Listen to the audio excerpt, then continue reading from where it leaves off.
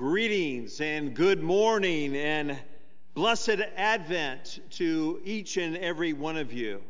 As we prepare to go and to read God's Word, let us join together in a prayer for illumination. Let us pray. Speak to us, Lord. Speak to us in the waiting, the watching, the hoping, the longing, the sorrow, the sighing, and the rejoicing. Speak to us by your word in these Advent days, and walk with us until the day of your coming. Amen. We have two readings this morning. Our first comes from Paul's letter to the Philippians. We read beginning in chapter 1, verse 3. I thank my God every time I remember you, constantly praying with joy in every one of my prayers for all of you, because of your sharing in the gospel from the first day until now. I am confident of this, that the one who began a good work among you will bring it to completion by the day of Jesus Christ. It is right for me to think this way about all of you, because you hold me in your heart, for all of you share in God's grace with me, both in my imprisonment and in the defense and confirmation of the gospel. For God is my witness, how I long for all of you with the compassion of Christ Jesus.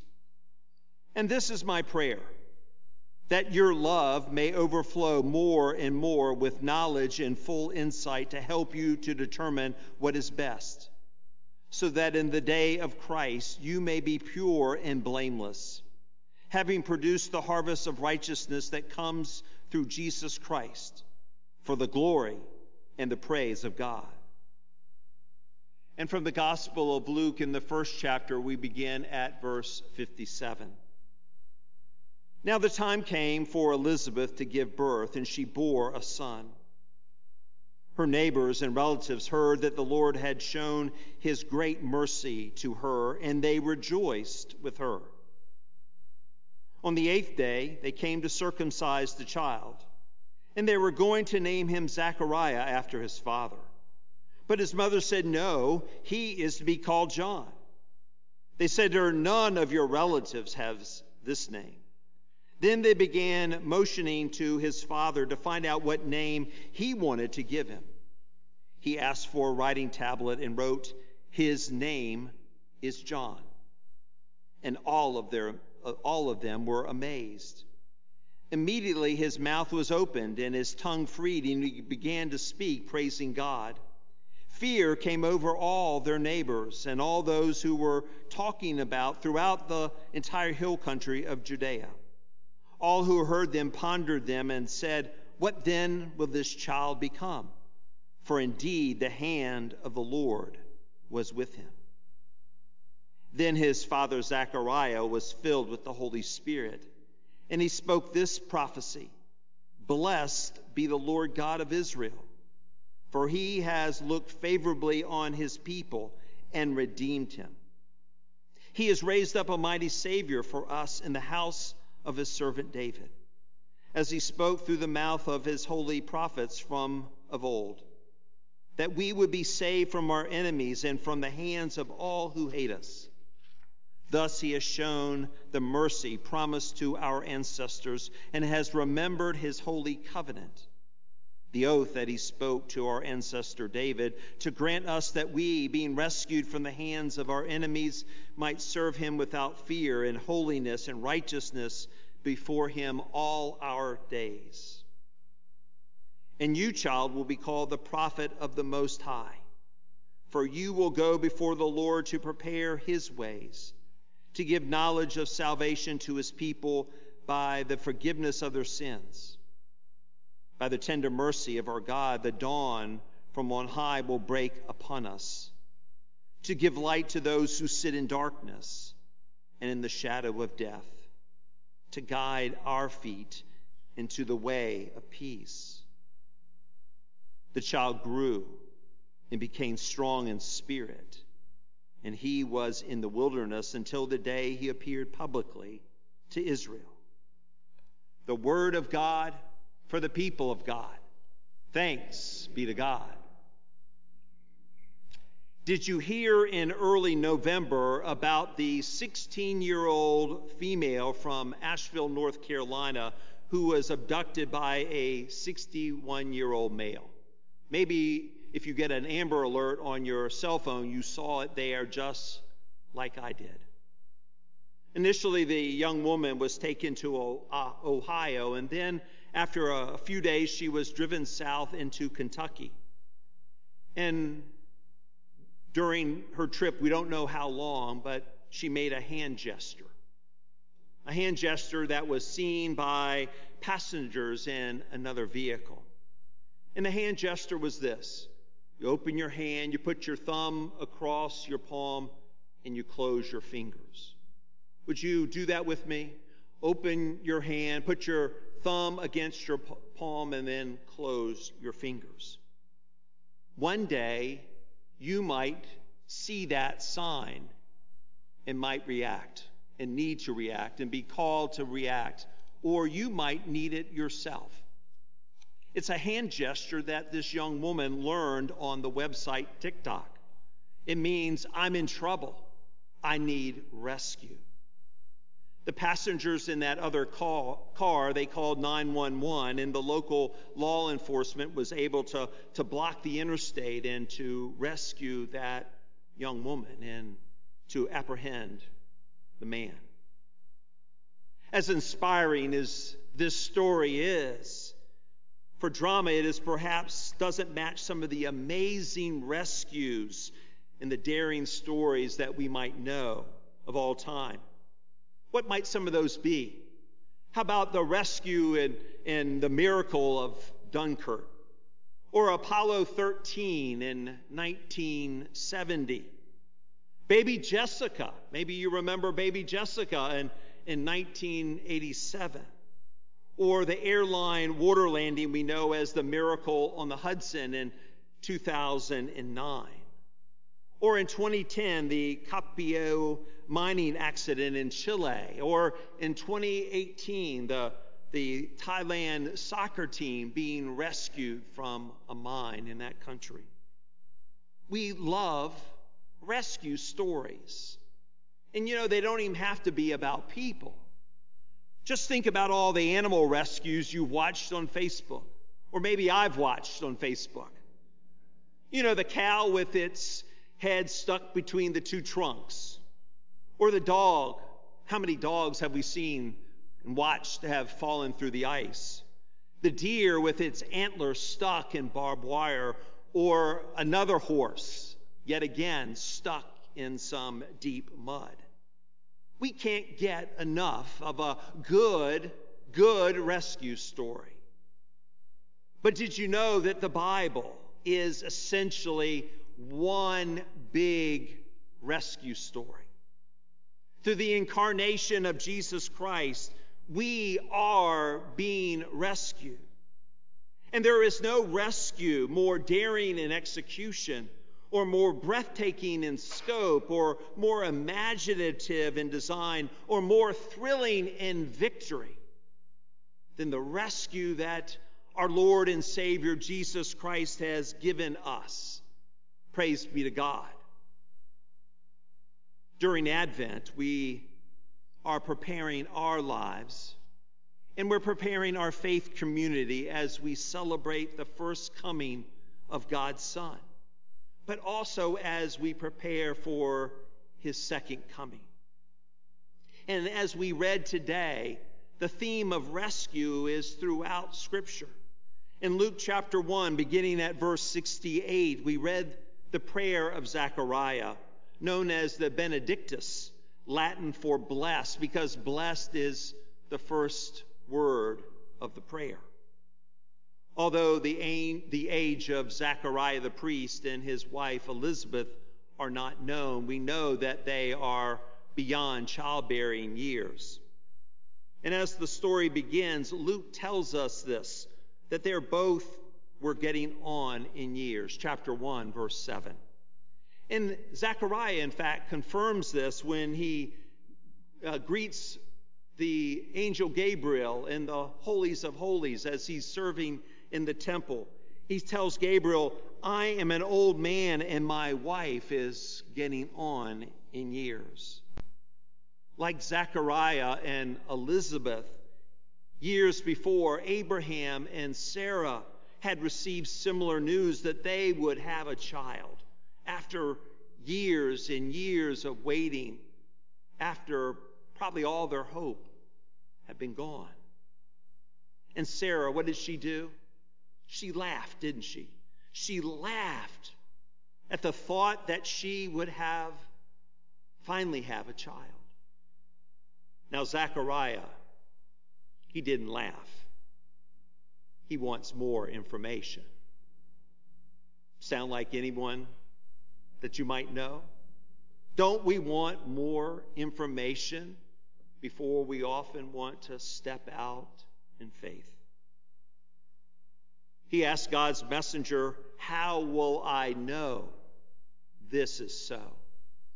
Not exactly a faithful response. And the angel replies, I am Gabriel. I stand in the presence of God, and I have been sent to speak to you and to bring you this good news.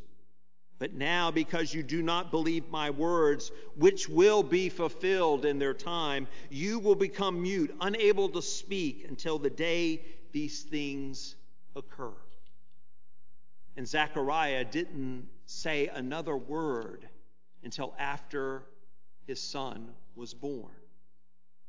But suddenly, Zechariah regains his voice and his divine imagination. He awakens to God's dream, inspired by the Holy Spirit. And Zechariah says, Blessed be the Lord God of Israel, for he has raised up a mighty Savior for us. And Zechariah sees the specific role of his son. And Zechariah sings blessings into his son John's life. And he prophesies about the role of his son, the role that his son would play in this important event in the life of Israel and in the history of all the world. John will pave the way. John will point to the way of salvation. And you, child, will be called the prophet of the Most High, for you will go before the Lord to prepare his ways. In the miraculous birth of John the Baptist, we see the foundation of what is to come. We see how interwoven his story is with Jesus' own story. And today, our focus is on laying a foundation and making space in our lives for God's blessings to break through. As we see, we build our house individually and collectively on the firm foundation of Jesus Christ. Only this foundation will guide and carry us through the challenges of life and give us the victory over sin and death in our Lord Jesus Christ. Although John's future role is described in the Benedictus is more about Mary's son, who has not yet been born, than it is about Zacharias. It is Mary's son who will be a mighty Savior for us, sings Zechariah. You see, it can be easy to forget during this Advent season that the reason for the season is salvation and redemption. Caught up in the whirlwind of Christmas shopping and tree decorating and gift wrapping and cookie baking, our soul's rescue and its eternal salvation can sometimes be the farthest thing from our minds. But when we gather to worship and we gather to sing Christmas carols, it's inevitable that Zechariah's theme of salvation and redemption will appear before our wondering eyes if we would but open them. For example, in Charles Wesley's hymn, Hark the Herald Angels Sing, number 240 in your hymnal, we can sing this: Hark the herald angels sing, glory to the newborn King, peace on earth and mercy mild, God and sinner reconciled. Or O come, Emmanuel, we sung that, maybe not verse 5 yet. Verse 5 says this: O come, thou King of David, come, and open wide our heavenly home, the captives from their prison free. That's us, sisters and brothers, that's us. And conquer death's deep misery. Rejoice, rejoice, Emmanuel shall come to you, O Israel. It's an inconvenient truth in the midst of Black Friday and Cyber Monday and our Christmas shopping, but Jesus was born so that we might have an opportunity not to shop till we drop, or to exchange presents, or to have parties, even as wonderful as those things are. Jesus was born because after sending prophets into the company of human beings to no effect, a personal visit by the Creator, by God in the flesh, to God's creation was deemed necessary, if not the last resort. And to this mess came the Son of God to live with us and to lift us out of the chaos and the darkness that we find ourselves in, even if he had to die. He loved us that much. Zechariah, singing about this Savior, notes that he is a mighty, mighty Savior. But he's not just any run-of-the-mill leader. He's a mighty Savior who has been invested with the power to save. And yes, he's mighty to save us. This is not salvation in the abstract. It's personal. It's communal. It's real. This salvation means something. That God so loved the world that he gave his only Son. He gave his only Son so that everyone who believes in him may not perish, but have eternal life. Why has God done this? Zechariah sings it. He sings that we may serve God not only without fear, but that you and I may live in holiness and righteousness before God all of our days. Now that's awesome. That's awesome.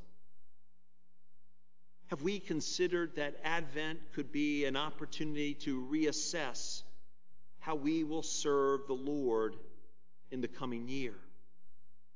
You see, Advent is in fact the beginning of the Christian year, not January 1st. Often our forward-thinking plans they're personal and they're family-centric.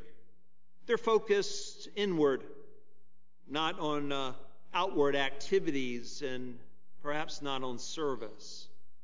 Could it be that we could take to heart Zechariah's song, his song, that we would be reminded that we are a rescued people, you and I? If so, how might we honor our rescuer? Is there any better way to honor someone who has saved our lives than to serve him?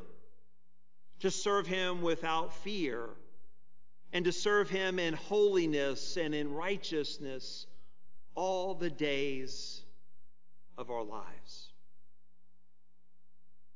How might we as a people who are rescued from sin and death and from meaninglessness serve the one who has brought salvation to us and to the world?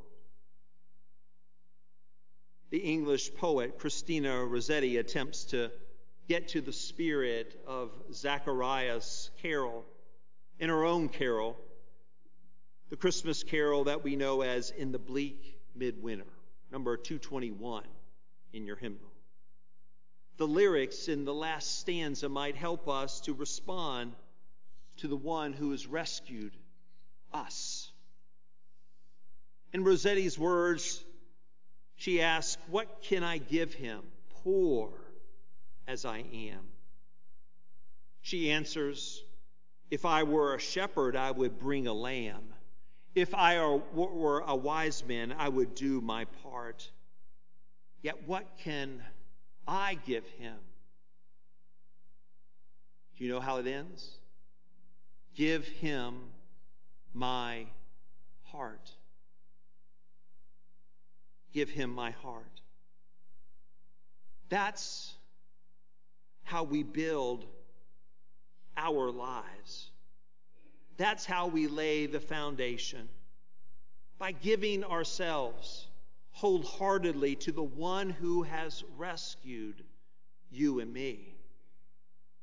May Zechariah's song be ours also, because you see, we have been saved to serve without fear and in holiness and in righteousness all the days of our lives. Amen? Amen.